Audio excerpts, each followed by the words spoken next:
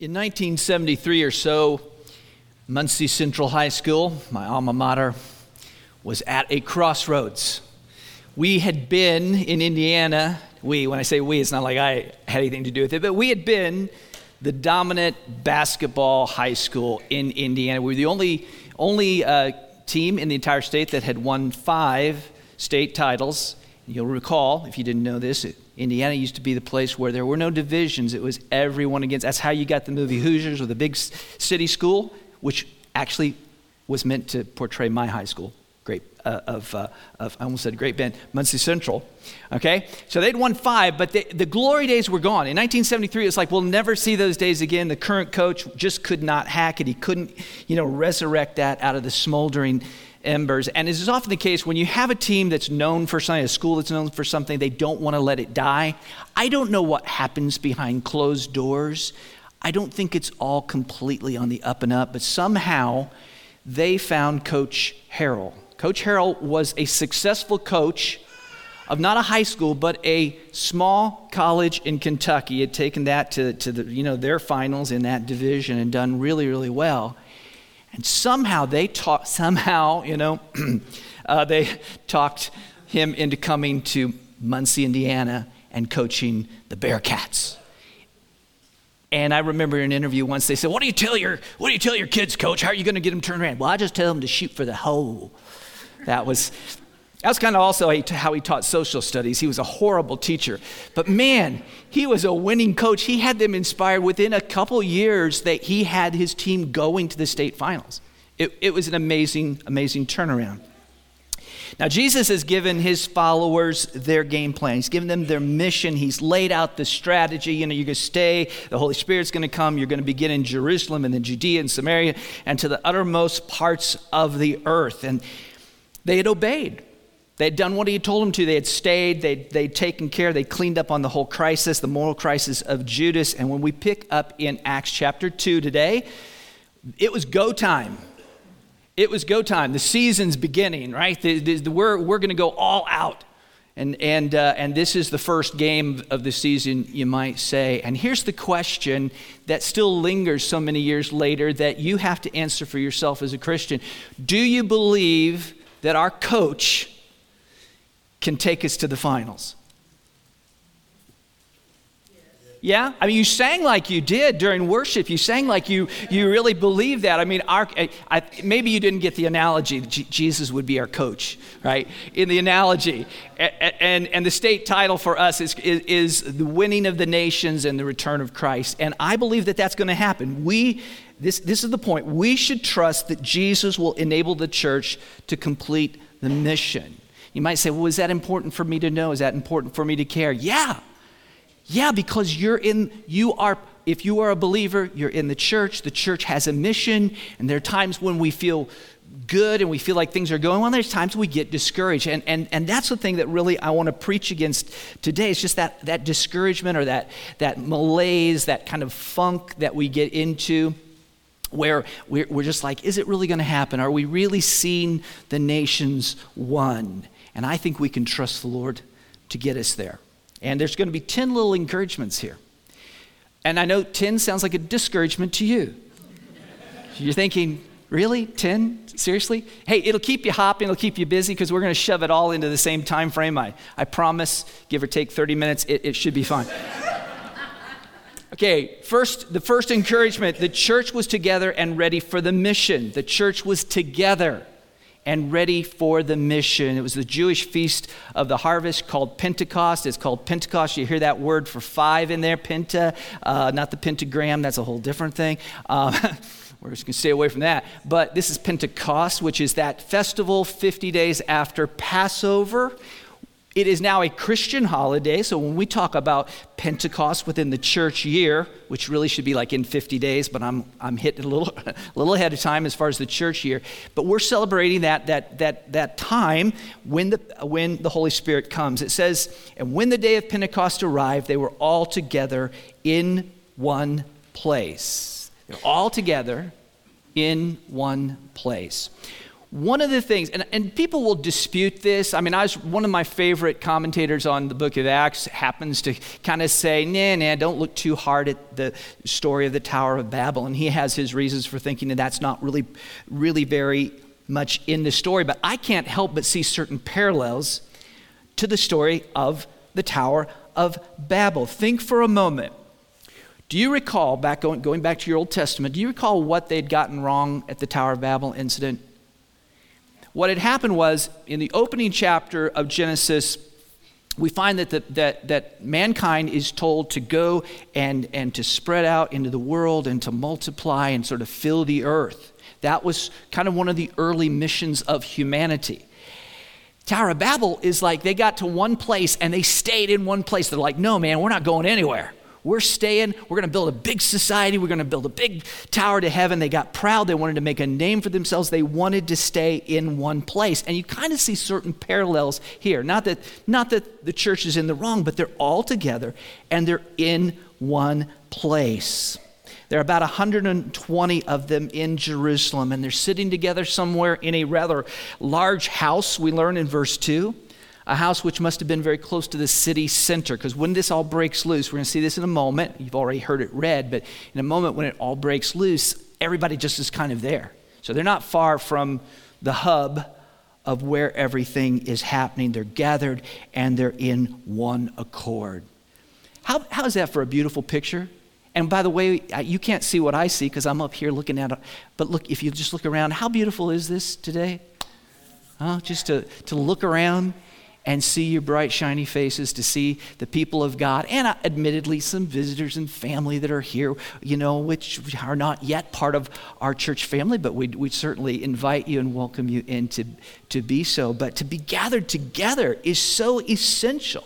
God had reasons that Pentecost fall the way it did. I mean, here it was a harvest festival, so they're celebrating that in gathering. And there they are together. The church is pulled together like harvest grains in the work of the harvest. And the preparation that they needed was to come together for the mission to happen. The mission of reaching the world for the gospel, of being witnesses for Christ, to declaring his name, to reaching all the nations throughout the world, happens through the church. Can I spell that any more plainly? The mission of the Lord to reach the world happens through the church. Now, are we still the church at those times when we are scattered? Like Sunday from noon or 1 o'clock on through till the next Sunday morning. Are we still the church when we're scattered? Yeah, absolutely we are. And God does quite a bit of mission through individual people who are they make up part of the church, but when they're out in their job or in their school or wherever, is he working? Of course he is. But it happens because of the church also gathers. We're not really the church if we never gather. The word church, we've talked about this in the New Testament, is a word that means a gathering. It was a Greek word that the church took over to designate itself, but it was just a secular word, and it meant a bunch of people coming together. It meant an assembly of people. And here's the thing, if we're talking about encouragement, that Jesus is going to bring about his mission, we have to see that we get discouraged when we get alone. When you let yourself get isolated from the church, when you get away from the assembly, from the coming together with other Christians, it's just like, when Jonathan said what he did about Jesus and not forgetting Jesus, how Paul says this, it's like, could you forget Jesus? You'd say no, but what happens when you get away from the church, when you get away from the people of God? It's not impossible to forget what you're about, to forget the mission. God works through the church together. That's the first encouragement. The second one is that heaven initiates the mission. Heaven initiates the mission. In the scripture, a lot of times, you have heaven being mentioned in the place of God. And that's called a circumlocution, for those that remember that from their high school English class, a circumlocution. It's a workaround. The Jewish people didn't like to drop the name of God casually. And so in Matthew's gospel, you'll find that the kingdom of God, Luke, Mark, is named the kingdom of heaven. Why? Because because Matthew is being sensitive to the Jewish reader and he's putting heaven, but they understand they mean God. Now look at this. It says, and suddenly there came from heaven. So, above, I'm sure, but also from God. Right? And suddenly there came from heaven a sound like a mighty rushing wind, and it filled the entire house where they were sitting. At this point, I want you to simply notice here that the beginning of the mission is not through human origin. Christ has ascended. He's gone into heaven. They saw him go. He's taken with the clouds. We're going to find out in a moment when Peter preaches that he's seated at the right hand of God the Father. And from there, he sends this that they're going to experience. If you are a believer, that should make total sense to you. How is it that you were born again? Don't answer the question. I don't want you to shout it out because you might be embarrassed. You might say the wrong thing. But how were you born again? Well, the book of John's gospel says that those who are born from above, born again, born from above, are like the wind. You don't know when they come and they go. We're going because it happens by way of the Holy Spirit. John 1:13 says, this is talking about our second birth, not of blood, nor the will of the flesh, nor will of man, but of God. So there's an analogy between the birth of the church and the birth of each Christian from above. It doesn't happen through human activity. It happens by the work of God and the Holy Spirit. When you consider the history of the church, I don't mean this particular church, but I mean the church in the last 2,000 years, you may look at certain events and certain things that happen and people will point them out. If they're not, a lot of times when people aren't believers and they're trying to, knock you down a peg, they'll remind us of some horrible thing that happened in church history. If you look at how men have screwed things up along the way here and there, and ladies, I do mean men, mostly. I mean, there's a few exceptions to that rule as well, aren't there? But no, when you think about how men have screwed things up along the way, you can get really discouraged because we have a knack for doing that. But our hope for the church, our encouragement, is that this is born of heaven. The church came about not through a bunch of guys getting together and saying, hey, let's form a club. But it was a work of God called into being by Christ, come through the Holy Spirit, which he sent from the Father.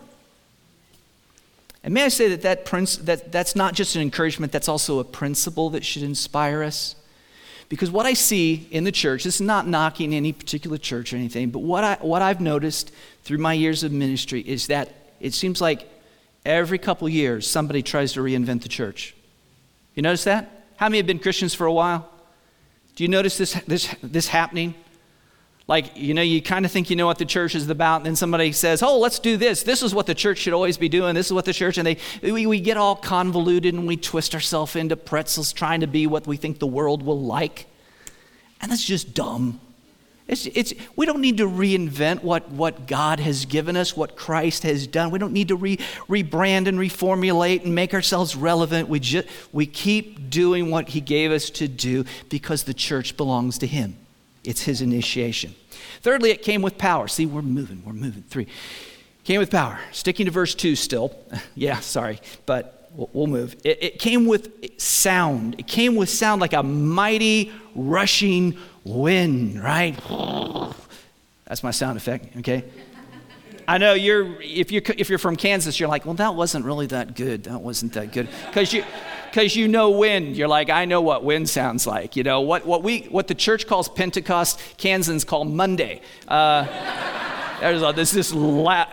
How many noticed how loud the wind was on Monday, just this last week? Seriously, I was in the text Monday throughout the day. I didn't quite get to the point where the sermon was written, but I had a good idea where I was going and where the text was going and all of this. And I went home and I was throwing Frisbee to my dog out on Monday, and the wind was blowing hard. That Frisbee somewhere between Ellenwood and Oz right at the moment. But I couldn't help but think about it. There I'm standing there, mighty wind is coming through, and it made me think exactly of this text. The word rushing here gets translated elsewhere when talking about the sea as roaring. So this is not just an average wind. I assume they had wind in ancient Israel. But this was a wind that cause people to take notice. This eventually becomes a sound along with the languages that catches people's attention. Have you ever heard a tornado? Of course you've heard a tornado. We have some people from Nebraska. They get tornadoes too.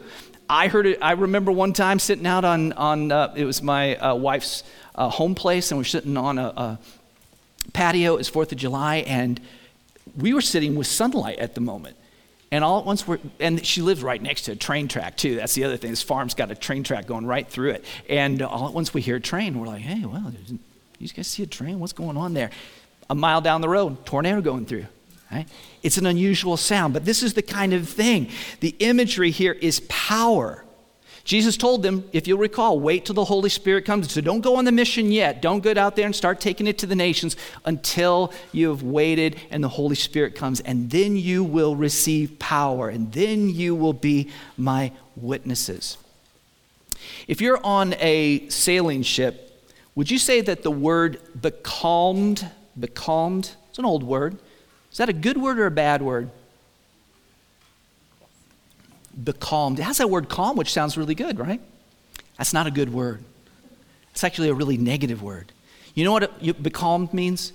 It means you're on a sailing ship with no other power but the sails, and you're out somewhere in the middle of the ocean, and the wind stopped. AKA in the doldrums. You thought in the doldrums meant depressed. It actually comes from a ship that's becalmed. It's not going anywhere. You got so much food supply, so much water on hand. You're out in the middle of the ocean. All of a sudden the wind stops. Do you know what human beings can do in that case? As sailors in ancient, sailing vessels, you know what you can do? Row. I wonder if we'll make it halfway across the Atlantic under our own power. It's not going to happen. And I just bring that up to say, look, the church does not move under its own power. Do we work? Yes. Do we put in effort? Yes. Do we try our hardest with all of our strength? Yes, yes, yes. All that's true, but without the Holy Spirit, it doesn't happen. It is the power of the Holy Spirit or not at all. And that is our confidence. A good thing that it not rest in the hands of men. All right, fourthly, we enjoy his resting presence. Funny thing in Kansas too, when you get wind, what else do you get? Did you guys have anything pop up on your phone this week about a certain kind of weather warning other than the pollen, which was not fun either? That also tends to seem like follow the time but when the wind hits you get the wind warning, and then what's the next warning? Red flag warning. You get wind. What's the next thing you get? You end up getting fire and the danger of fire. And it's kind of fitting here that these two things go together. It says, and divided tongues as of fire appeared to them and rested on each of them. This is what John the Baptist had said would come. He said, I baptize you with water. There's going to be one who comes after me, and he will baptize you with the Holy Spirit and with fire. With fire. Don't knock that over. How awesome would that have been to have seen this? I mean, before they get tongues of language, they get tongues of fire. And it says, not fire, but as of fire. So they had no danger of suddenly, combusting, right? They're not like pastors messing around trying to do their own electrical work. By the way, where do you buy a good pair of diagonal pliers? Because mine are totally fried. I won't say how that happened, but I was trying to do some electrical recently, and there was a flash and there was smoke. So, but they were not. They were not, because it says it appeared. It wasn't real fire, but it was a supernatural kind of glow that appeared as fire, and it comes to each and it rests over them, and that is to signal the coming of the Holy Spirit. What's really cool, if you try to parse this out and get a biblical picture to understand what's happening, what this calls to mind in the Old Testament is the presence of God with his people as they traveled through the wilderness. Do you remember that? Let me read it. Look for parallels here as we read this. So it was always. The cloud covered it, that's the tabernacle, by day, and the appearance, not fire, but the appearance of fire by night. And whenever the cloud lifted from over the tent, after that the people of Israel set out, and in the place where the cloud settled down, there the people of Israel camped. So do you see some parallels there? The appearance of something like fire came to rest over God's people in the Old Testament as God was bringing them to the promised land. And what we see now is that the Holy Spirit comes to rest over them. What did that say to the disciples? And what does it say to us today? I believe that what that says to us is that the church has the ongoing promise of not only the coming of the Holy Spirit, but of his dwelling with us and resting and remaining on us. Now, could we pray for greater fillings of the Holy Spirit? Sure, we see that play out in Scripture, that there are times where there's a more intense filling of the Holy Spirit. I don't doubt that. Does God still do that? Does God sort of have times of revival where the Holy Spirit moves in a powerful, extraordinary way that we're unaccustomed to? Sure, absolutely. But does that mean that we're becalmed now? Is the church becalmed? Are we in the doldrums? Is the church unable to move because we've somehow reached this place where there is no Spirit to move us? No. Spirit rests on God's people. And so, it's not about getting a better program. It's not about getting a better pastor. You probably could, but I'm just saying, don't look. There's no one out there. Don't look behind the curtain. It's not about those things. It's not even about a beautiful renovation of our sanctuary. As much as I love that and I think it was worth doing, that's not what brings the kingdom of God. It is the ongoing and remaining dwelling of the Holy Spirit. It's God's staying power with us, his presence with us. Number 5, you're hitting the middle. And the filling of the Holy Spirit drives the mission.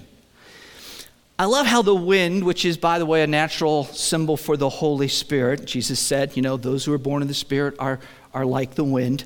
It fills the house first, and it fills each of them. It says, and they were all filled with the Holy Spirit and began to speak in other tongues as the Spirit gave them utterance. As promised, Jesus sends the Spirit. This is the baptism of the Holy Spirit that he had told them about. And the Holy Spirit descends on the 120, and they start to speak in languages that they did not know. They were filled. What's interesting here is, and I'm not trying to avoid the whole charismatic, non-charismatic, and the speaking in tongues thing. I'm not really trying to avoid that. I don't even see that as the main point. I know we could derail and spend a bunch of time talking about that, but in the context, I don't think it's that important to even talk about whether tongues are for today. For my money, I believe that historically we're looking at Pentecost. It's a historical event. It was the birth of the church, the coming of the Holy Spirit. I don't think it's repeatable. I don't think it's intended to be repeated. But in context, understand what's going on here. The Spirit's outpouring was not only prophesied, but it was necessary for the mission. It was necessary for the mission. Number 6, the Spirit enables the mission. When you look at all the many passages in Scripture where it talks, you can see it's a full sermon today, so I didn't have time to go and give you every rabbit trail there. There are a lot of places that talk about in Old Testament and the New Testament where individuals were filled with the Holy Spirit. But 9 times out of 10, do you know why they were filled with the Holy Spirit? It was to proclaim the Word of God. It was to speak. It was to proclaim the kingdom of God. And that's what you see happening here. It wasn't given to just make everybody feel a little energized. Can I just say Pentecost is not the equivalent of the spiritual Red Bull phenomenon? It doesn't give you wings. It's not like, ooh, we got the Holy Spirit so we feel caffeinated. That's not what it is about. Rather, what's happening here is the Holy Spirit is weaponized for the gospel mission. The Holy Spirit is weaponized for the mission of the church. Can we agree on that? That in the passage, if you're looking for why he comes, the Holy Spirit, it is so that they would have power in order to be witnesses for Christ. They are literally speaking as given by the Spirit in a profusion, I like that word, a profusion of languages. There again, it's like Babel, only it's sort of the reverse of Babel. We'll come to the languages here in just a moment, but what I want you to see is that the coming of the Holy Spirit upon the church is a momentary, supercharged, Spirit-enabled ability to bring the Word of God to the people who need to hear it, to cross that language barrier of those people that had come to Jerusalem. Now, what do you think? Do you think after they received the Holy Spirit that they then were able to go as missionaries to all of those places and that they had the ability to just now speak in those languages, that it just continued with them? Like everybody that got the gift of speaking Parthian suddenly could go there and... No. And that's not what we should expect today either. If you're going to be a missionary, if you're going to go to China, I would say you should probably start trying to brush up on your Mandarin or your Cantonese or whatever it is you're going to speak there. That has to happen. But what we have here is the promise of the Holy Spirit allowing us and enabling us to proclaim the Word of God. And I believe every Christian has that same right and that same privilege. That when you speak the word of Christ, when you share the gospel, that you have that same certitude. 7, God readies the multitude. You've all heard stories of people going and sharing the gospel, and when they got there, the people said, yeah, I knew you were coming. Well, how'd you know? Well, I had a dream or I had this and that and the other thing. The multitude here was prepared in advance, and it's really cool. They were there for the harvest festival of Pentecost. Jews from all around the then Roman world. It was pretty much the whole world as the world was known at the time. And they'd come to Jerusalem. God had brought the whole world, so to speak, representatively, to the gates of the fledgling church. Look what it says. Now there were dwelling in Jerusalem Jews from devout men from every nation under heaven. And at this sound, the multitude came together, and they were bewildered because each one was hearing them speak in his own language.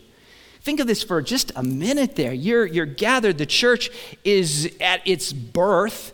You've just taken care of a few things, but you haven't even left the house yet.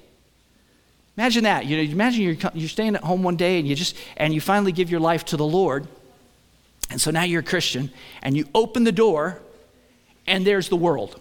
Like just gathered at your door. That's what God had drawn all of these people to the very door of the house where the church was when they received the Holy Spirit. Would it help you if when you prepared to share the gospel, if you kept that in mind? Yeah, I kind of think so, right? God prepares the nations. God prepares the harvest. Jesus said, what did he say about the harvest? Do you remember it? That it was white for harvest, meaning ripe, ready to go. It's been prepared. You just go and harvest it. That's all you need to do. We work, but we don't operate in a vacuum. We operate in a world where God has prepared hearts. The Holy Spirit has been at work. 8, Jesus chose ordinary folk for his mission. That should kind of comfort us, shouldn't it? Shouldn't you be encouraged? It says, and they were amazed and astonished, saying, are not all of these who are speaking Galileans? And how is it that we hear each of us in his own native language? Now, how did they know this? They're all there. They can presumably all speak either Greek or Aramaic, probably. So that Jews from all around the world, they each have their native language wherever they're from, but they can also speak one of the lingua franca of the day, and so it's probably Aramaic. And so they're talking amongst themselves, and they're going, do you hear your own language? Because I'm hearing distinct Arabic. Like I'm hearing them talk about the things that God has done in Arabic. And they're like, yeah, well, this guy, I heard him speaking in Latin. And they're like, well, I can see. Just an incredible moment. And so they come to see what's going on. They've heard this freight train of a roar of a wind, and then can you imagine hearing that? You're getting this filtered language coming to you, all just kind of this cacophony of voices, and it draws all these people in to see what's going on. What would you think you would find if you started hearing all of these foreign languages being spoken all at once in just perfect elocution? What would you expect to find? What kind of people would you expect to find? Wouldn't you think you're going to find scholars, a bunch of Rhodes scholars, a bunch of egg-headed, scholarly types? At least teachers, people like Carl, smart people, And they came and they found the first century equivalent of the cheap seats at a NASCAR event. And And sorry, did I offend any NASCAR people there? Didn't mean to. I said the cheap seats of the NASCAR. Is that where you go? Never mind. But you're not expecting the brightest bulbs there, right? You're not expecting scholars, and they come and they're a bunch of Galileans. And the Galileans weren't really known for being particularly religious or well-educated or any of that stuff. Now, what do we take away from that? If God uses ordinary people like you and me, should we take from that we should avoid all scholarship and academic effort and all learning?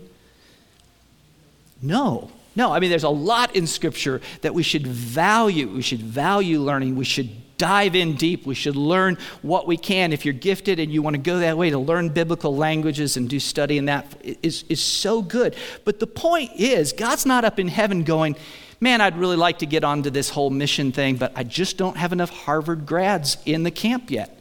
You know? Just get a few more people from Ivy League schools and we'll finally be able to knock this thing out. God's not waiting for that. God's maybe waiting on you, ordinary person. He's waiting on us.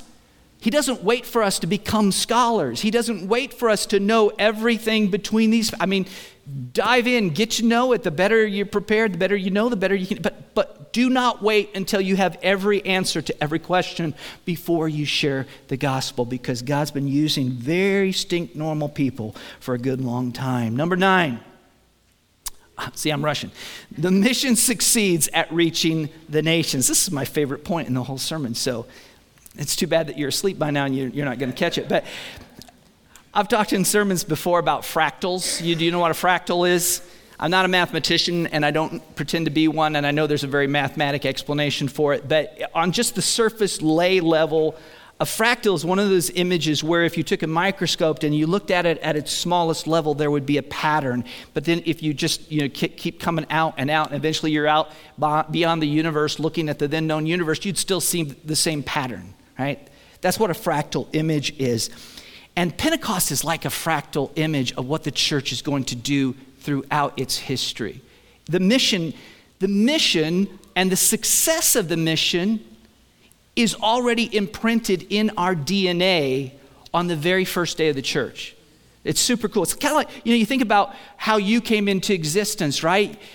All at once, you had all of the genetic material slamming together and there was conception, and then you became you. At conception, all of the genetic material and image was right there, laid in. That became you. And in the same way, the church at its founding, you see imprinted on it the very, image of where we're going to end up. Look what it says: Parthians and Medes and Elamites and residents of Mesopotamia, Judea, Cappadocia, Pontus, Asia. I'll just skip ahead. You see that all right, We did a good job of reading all those nations. If I had more time, I would go through and we would really look at it, because there's some interesting patterns, let us say, in the choice and the layout of these, and it's all sort of the points of the compass of the then known world. These cities and states and nations represented most of the main localities where the Jewish people had been dispersed to. It was a good representation of the nation. So here's where I'm going. On Pentecost, before they even left Jerusalem, on the very first day that the Holy Spirit comes upon the church, they reach the nations. Do you see that? Day 1, the church's mission is complete. Sort of. Right? Like day 2, they must have been going, well, we got that done. What's next? Because for them, they weren't thinking of the Gentiles yet. And here they had a representation of the entire world come to their door and hear the gospel. It was kind of like as if one grape had been taken from every vineyard throughout the world and brought to Jerusalem and thrown into a vat and made into a vintage of new wine. How much confidence should that give us on day 737,600? Give or take. I did the math. It's something like that.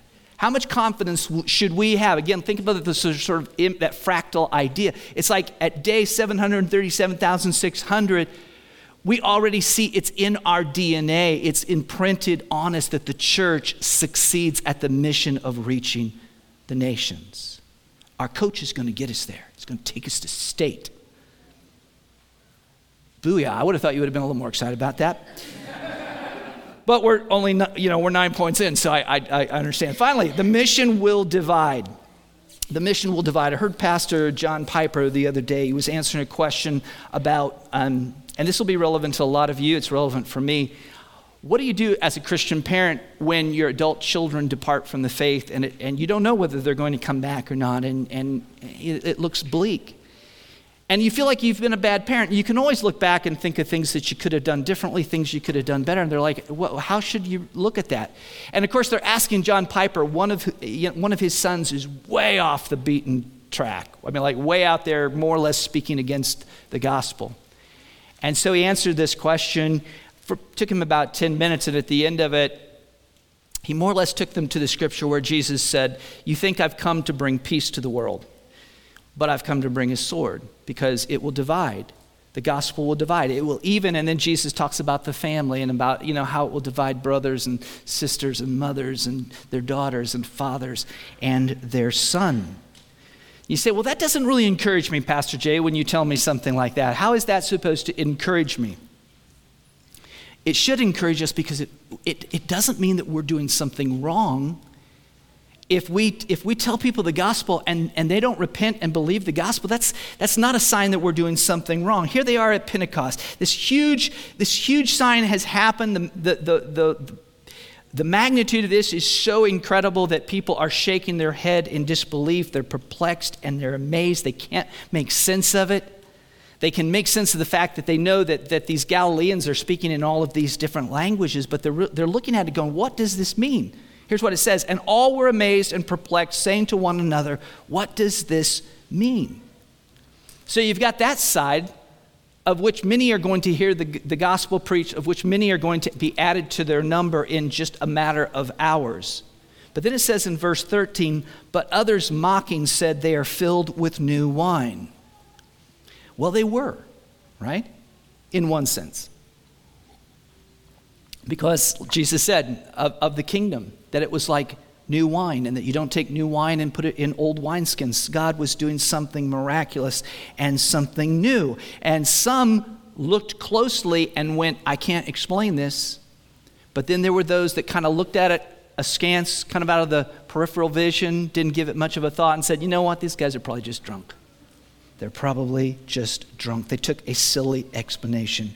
Here was this amazing miracle and sign from God. Some believe, some don't believe. So what should we expect today when we preach the gospel? Should we expect something different? No.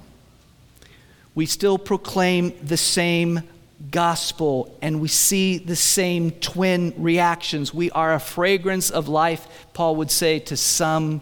We are a stench of death for others. Rejection of our message should not discourage us because we trust in Jesus. And Jesus will complete his mission through the church. So don't be discouraged. If you look at certain things in the church today, attendance isn't what it was, and COVID did a number, and some church closed its doors because of that, and you get all worried about that. Don't let that discourage you. God, it is God's work by God's Spirit through ordinary people like you and me. So should we have doubts that he will do his work in us? No.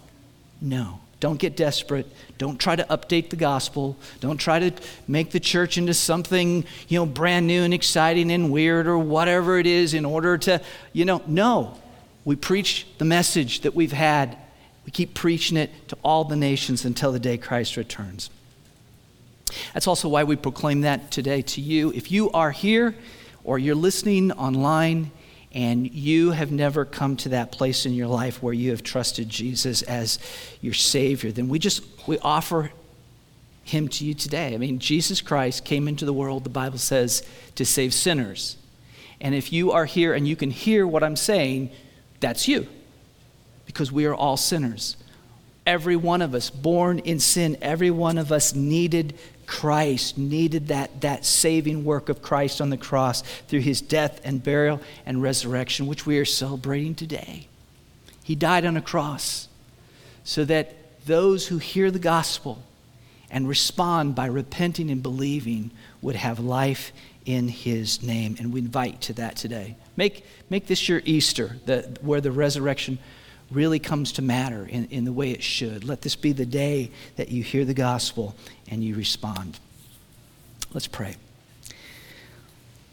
Lord Jesus, we thank you that you are alive, that your mission continues, and that you choose people like us. Lord, we fight against it. Sometimes we just feel too ordinary. We feel too Galilean for our own good, and we think that we can't manage it. Or we look at the failures of some, and we think that somehow you have been derailed, or your wind has becalmed us, and that we're just stuck. But Lord, we know that's not the case. You have sent your Spirit upon your church, and Lord, you have gathered us for this purpose.